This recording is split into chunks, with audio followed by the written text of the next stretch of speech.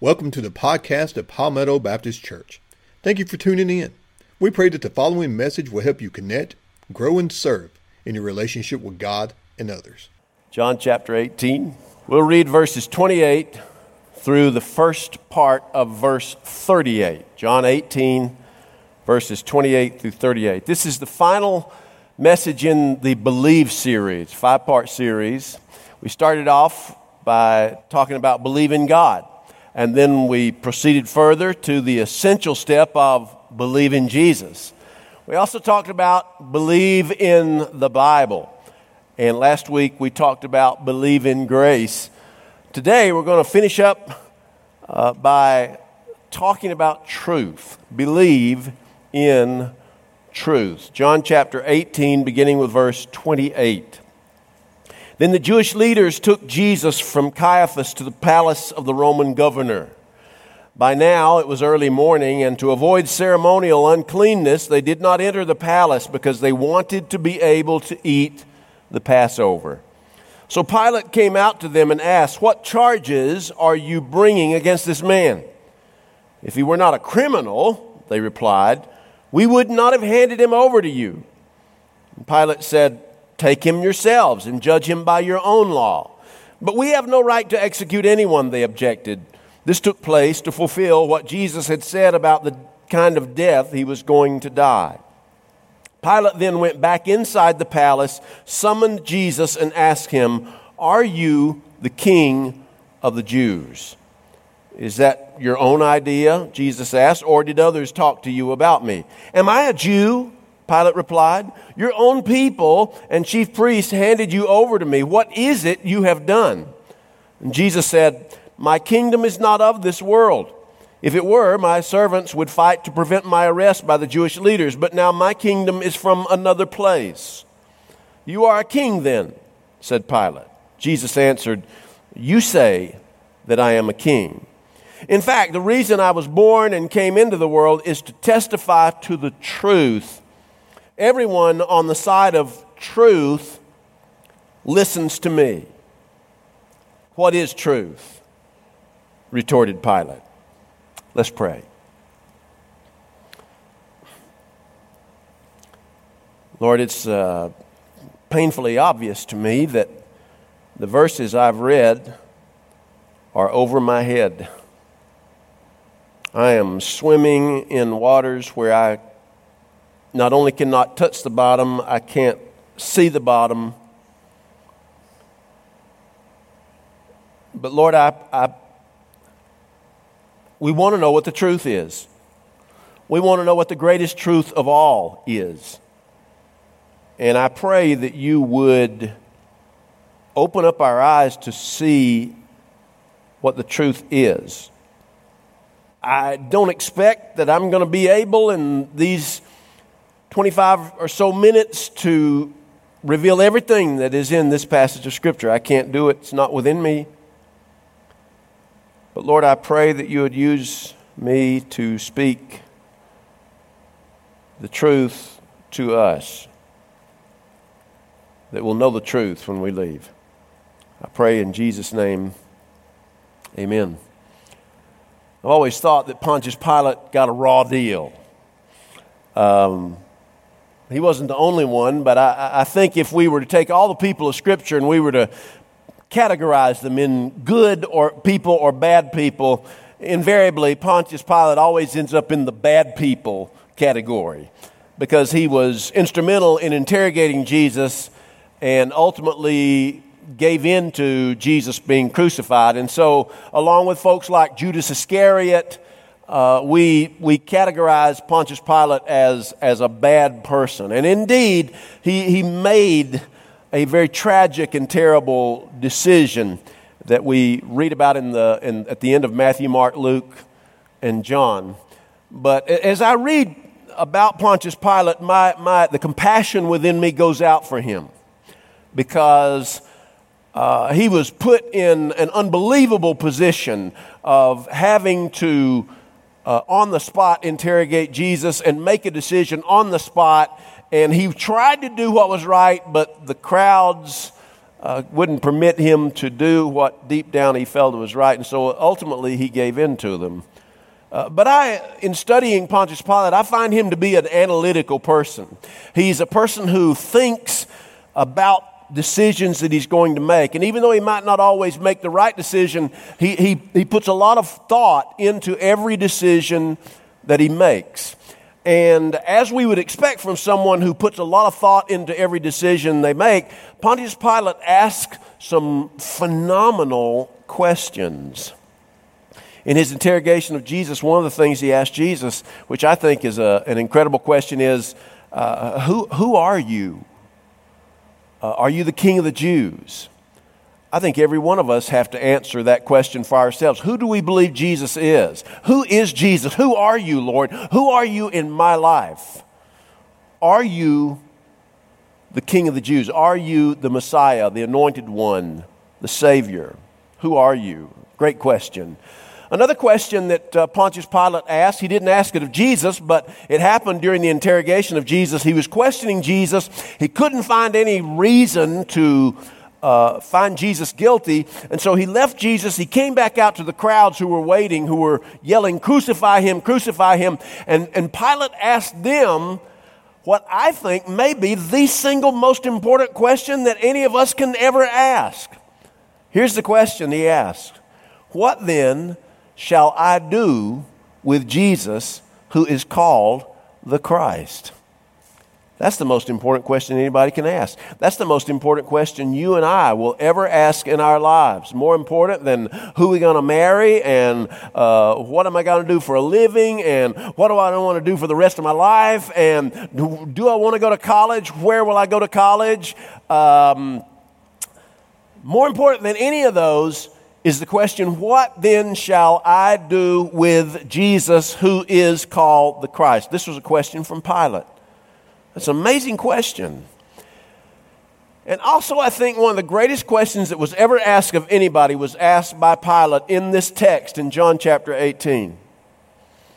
Jesus is trying to answer Pilate's questions, and in verse number 37, Jesus said, the reason I was born, in fact, the reason for which I came into this world was to testify to the truth.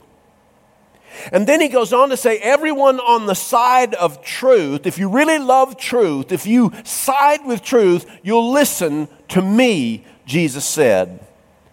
And Pilate's question in response to that was, what is truth? What is truth? What is the truth? I can't think of a more relevant and appropriate question for us to ask in our day, because more than at any other time that I can remember in my life, the truth, what is really true, is under siege and under attacks to the extent that now when people that we even have always respected, they say something, they say that it's true, we now don't know whether what they're saying is true or not. The truth is so confused. Satan is having a heyday with our world today because he knows that so many of us are confused about the truth. What we believe to be true isn't true, and what we once thought wasn't true, we claim to be true now, and we support it, and he's got the world all in an uproar. What is truth? Now that's a deeper ocean than I can swim in, let alone preach from. But let's just try to answer that question. What is truth? What can we say about truth? Well, being the astute person I am, I went to Webster's dictionary to find out what truth is. But have you ever been to the dictionary and it didn't help you any? Has that ever happened to you? I mean, I really appreciate Webster and all his descendants. I appreciate what they've handed down to us. I appreciate the dictionary. But have you ever opened up the dictionary looking for a definition of an important word to you only to come away frustrated? That's what happened to me when I looked up the definition to truth. Here's the first definition. This was the first definition in the dictionary. The quality or state of being true. The quality or state of being true. Now, isn't that an extraordinary definition for truth. I mean, I could just close in prayer right now and you know everything you need to know about truth, don't you? The quality or state of being true. I started scratching my head. I'm like, what does that say? So I went on to the second definition. The second definition was no better than the first. The second definition was this: that which is true. So if it's not the quality or state of what is true, it is that which is true. What I hate about definitions like that is I hate a definition where they take a variation of the very word you're trying to define and they stick it in the definition. What is truth? Oh, it's the quality or state of being true. No, it's that which is true. Well, can you give me a definition for truth that doesn't include a word that starts out with the letters TRU? Can you do that for me? Can you do that for me? I'm not sure about that. So the first definition was unsatisfactory. The second definition was no better. So I went on to the third definition. They had, nowadays they have more than just a few definitions for each word. So the third definition really caused me some trouble. Here's the third definition. Truth is a belief that is accepted as true. Did you hear that? Truth is a belief that is accepted as true. Now, I didn't like the first two definitions, but I like them better than the third definition because not everything that is accepted as the truth is the truth. A case in point. There was a time in the history of the world when most people, a strong majority of people, believed the earth was flat. Amazingly, there are still 23 people on earth who believe that the earth is flat. I don't know how they can believe that, but there was a time when the majority of people believed that the earth was flat. But it wasn't true. Just because the majority believes something does not mean that it's true. There was a time in the history of Christianity, in the history of the Christian church, where it was church doctrine or dogma that the whole universe revolved around the earth. Not just a solar system, but they said the whole universe revolves around the earth, a geocentric universe. And they based it, they said, on the Bible. And anybody who would come up and say otherwise, if anybody, for instance, came up and said, no, we're in a solar system and the earth is revolving around the sun, if anybody suggested that, which they did, Copernicus, later Galileo, they were put in prison or they were severely persecuted. Because the majority of the church, including all of the church leaders, believed that the universe revolved around the earth. And of course, now we know that the universe is constantly expanding in every direction and that we're in a solar system in which the planets revolve around the sun. The only thing that revolves around the earth is the moon.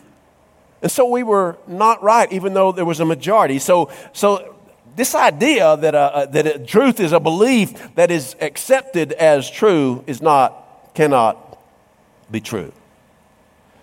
So what is truth? Truth is that which is in accordance with what is in fact reality. It is that which exists and that which is factual with regard to what exists. There's something true about everything. There's something true about our planet. There's several things true about God. There are things true about what is religiously true, what is faith-based true, and what is not true. Now, that brings me to the first thing I want to say, because when we talk about religion and we talk about things having to do with God, instead of just truth, we talk about absolute truth. Absolute truth is that which is inflexibly true. It never alters. It never changes. It's always factual, and it will never not be factual. Absolute truth. And so there is such a thing as absolute truth. Let me just start right there. Now that's a troubling statement because there are those who say, in fact, I have some friends, and you may too, people I love and people who are good people, who believe that there are no absolute truths. But there are absolute truths. There are things that are absolutely true about things that really don't even matter. For instance, let me give you an absolute truth. There is no such thing as a round square. How about that? Hello? Y'all still with me over there? There is no such thing as a round square. Or the flip side of that, there is no such thing as a square circle. See, that's an absolute truth. That's just, and it's always been that way. It will always be that way. You will never see such a thing as a round square or a square circle. But the fact of the matter is that there are also certain absolute truths about God and faith and salvation and heaven and hell and things of that nature. But let's get back to what some people say. There is no such thing as absolute truth. When I hear that, when I hear somebody say that, and I don't want to be obnoxious with people because I don't like people being obnoxious with me when I'm talking with them, but if somebody comes up and they tell me there is no such thing as absolute truth, what I really want to say and what I might say if I know them well enough is this. Did you realize what you just said? Because you see, the statement, there are no absolute truths, is communicated as if it were an absolute truth. Right? The person who says there are no absolute truths is stating that, is making that statement as if that statement itself were an absolute truth. In other words, it is a self-contradicting, a self-denying statement. You see, the existence of absolute truths, that is a logical necessity. That there are absolute truths. Now, okay, so what? Well, it brings me to the second thing, and that is not only are there absolute truths, but truth corresponds to what really exists. What is true, period. It is not contingent. It does not depend upon anything else outside of itself and God to be true. Okay? So, if something is true, it is true whether you and I agree with it or not. Okay? It is true whether or not you and I agree with it. Now, this is a major issue here today because we have come to a place in our world where people define truth by what they already agree with. If you tell me something, if I'm like the average person these days, you tell me something, I'm going to determine the truth of it based upon whether or not I already agree with it, not whether or not it is true. But you see, what is true regardless of whether I agree with it. I'm wearing a coat and pants that Merle Jenkins gave me over a decade ago. I would have worn it last month, but I couldn't get into it. I'm into it today. This suit coat has 3 buttons. 1, 2, and 3. But let's just say that you're sitting back there and you can't see that clearly and you disagree with me on the number of buttons this coat has on it. And you say, well, I just disagree with that. There are 2 buttons, not 3. Guess what? It doesn't matter what you say. It doesn't matter whether you disagree or agree with the idea that there are 3 buttons. There are 3 buttons on this jacket right here. 3, right? Hello?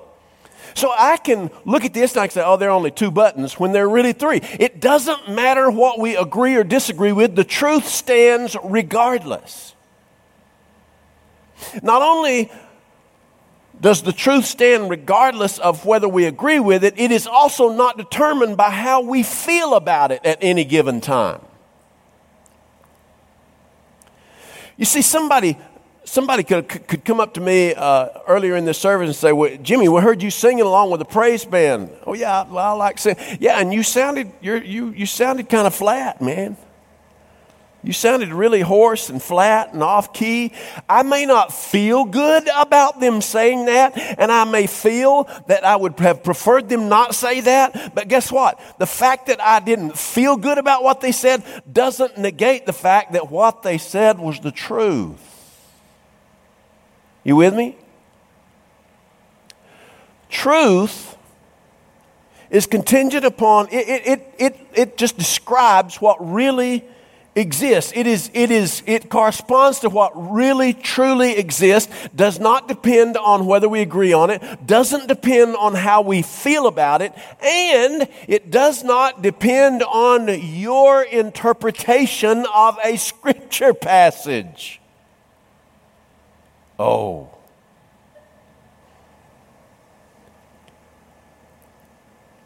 You remember 2 weeks ago I talked about the Bible and I said this, I said, the Bible is the inspired Word of God, but not your or my interpretation of it. You remember me saying that? One of the problems the Pharisees had was they lifted up their interpretation of the Scriptures to the level of the Scriptures themselves. That is happening today. In a lot of circles in Christianity, people love their interpretations of a scripture passage more than they love the scripture passage itself. But guess what? The truth is somewhere in there, and it does not depend on how we interpret it. Now, we may interpret it right. I will tell you that most interpretations of any given passage of scripture are probably wrong.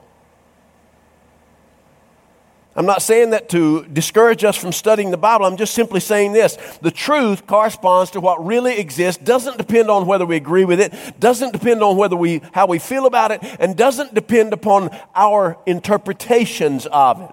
Number 3, there are some absolute truths that are measurable and can be proven.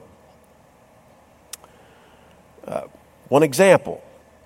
Light travels at 186,000 miles per second. Scientists have developed instruments that are capable of measuring the speed of light, and they have over and over and over again confirmed, verified that light travels at a speed of 186,000 miles per second. Now, someone would say to me, they say, wait a minute, it's not possible for them to measure that. They'd have to be at least 186,000 miles out in order to measure just the flight of light for 1 second. And I said, no, not really. You ever driven down the Interstate 85? I know this is certainly the case with some of you. You ever travel down Interstate 85? And you looked at the I-85 sign, except for you, the I-85 sign is you take it to be the speed limit on Interstate 85. And so you're going 85 miles an hour in a 65 mile an hour speed limit, you know. And you go across a hill because you're in a hurry. And just coming across the hill, not a tenth of a mile down the road, you see a state trooper, and he's got one of those little camera guns. You've seen them? How many of you have seen those? Don't you just love those? And he's got it on you. Now he clocks you going 85 miles an hour in a 65 mile an hour zone, right? But he was not 85 miles down the road to get that. He was only less than a tenth of a mile, but he had the instrumentation to measure you going 85 miles an hour. Scientists have concluded and reconfirmed that light travels 186,000 miles per second. That is a provable, scientifically provable truth. By the way, if you do come across that hill at 85 miles an hour and a 65 mile an hour and you see the state trooper and he's got that little camera on you, and then about a half a mile down the road there's another state trooper that he has telephoned, and that one pulls you over and he stops you, comes to the side of your window and says, "Do you realize why I pulled you over?" And you said, "I do not know." That's not true. Some absolute truths are scientifically provable. But, and this is number 4, there are other absolute truths that are not scientifically provable.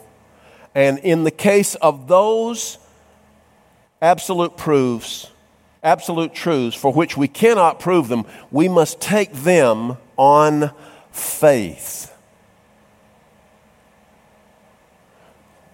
In fact, I will go so far as to say that the most important absolute truths that exist cannot be proven. Take, for instance, the existence of God. It is impossible to scientifically prove the existence of God. It's scientifically impossible to prove the existence of God. Now, let me say the flip side is true. Atheists are in no better a position. It is scientifically impossible to disprove the existence of God. And so, if you and I are going to believe in God, we will believe in God not because His existence can be scientifically proven, but because we choose to believe on faith. You know what faith is? Faith is when you believe something to be absolutely true, even though you cannot scientifically prove that it is true. That's what faith is. And so if you want to believe in God, who cannot be scientifically proven to be true, then you and I must believe in Him on faith, which means we believe in Him though we cannot prove that His existence. We believe in Him on faith. You say, well, I don't like that. I wish that we could scientifically prove that God exists, and if I could do that, that'd be a whole lot. But guess what? If we could scientifically prove the existence of God, if we could scientifically prove that Jesus is Lord, Savior, God, if we could do that,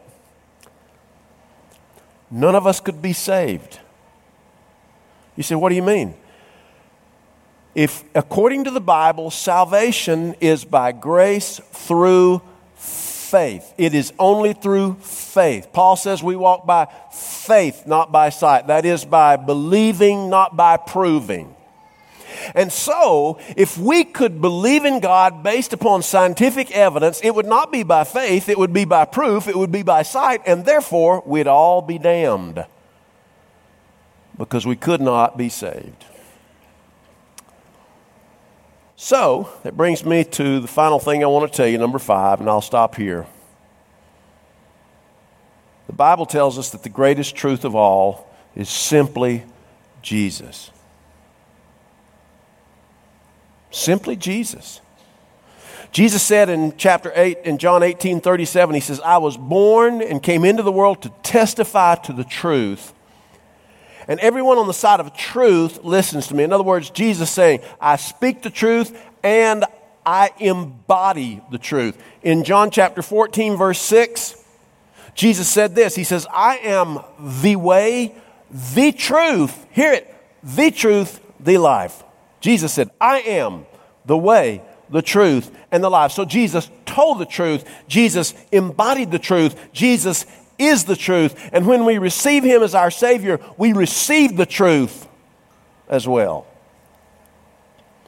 Folks, people will argue over what truth is until the cows come home.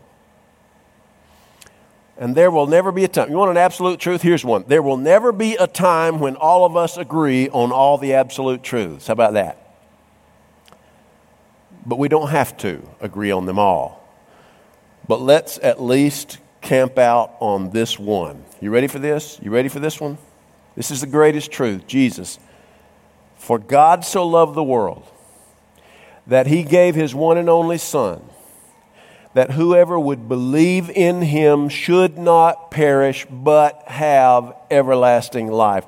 That is an absolute truth, ladies and gentlemen, that we must build our lives on. We won't agree on what truth is, but let's at least agree that Jesus Christ is the greatest truth. Let's pray. Our Heavenly Father, we get so confused in our world over what is the truth. One person will say, well, here's what's happening. Another person will come up and say, no, that's not what's happening. This is what's happening. Who's telling us the truth? A husband comes up and says, we're having marital problems, and here's what I think's happening. Here's what the problem is.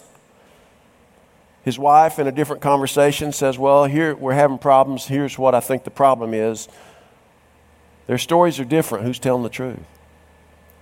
Somewhere in the middle of everything, there is the truth. Lord, we know that we may not agree, won't agree on all the truth. But Lord, help us to agree on Jesus, that Jesus is the truth, the way, the truth, and the life. Lord, in this room, there are people who are here not by accident. They're here because you placed them here. There are people here because you wanted them here to make a choice concerning Jesus. What will I do then with Jesus who is called Christ? Lord, there are people here who need to receive you as their Savior for the very first time. There are people here who've already received you as Savior, but they need a closer fellowship with you. There are those here who need to join this church. There are people here who need to come and commit themselves to the truth about who they are and their relationships. God, I pray that you'd help us to know the truth and that this truth has a name, and his name is Jesus. I pray this in Jesus' name. Amen.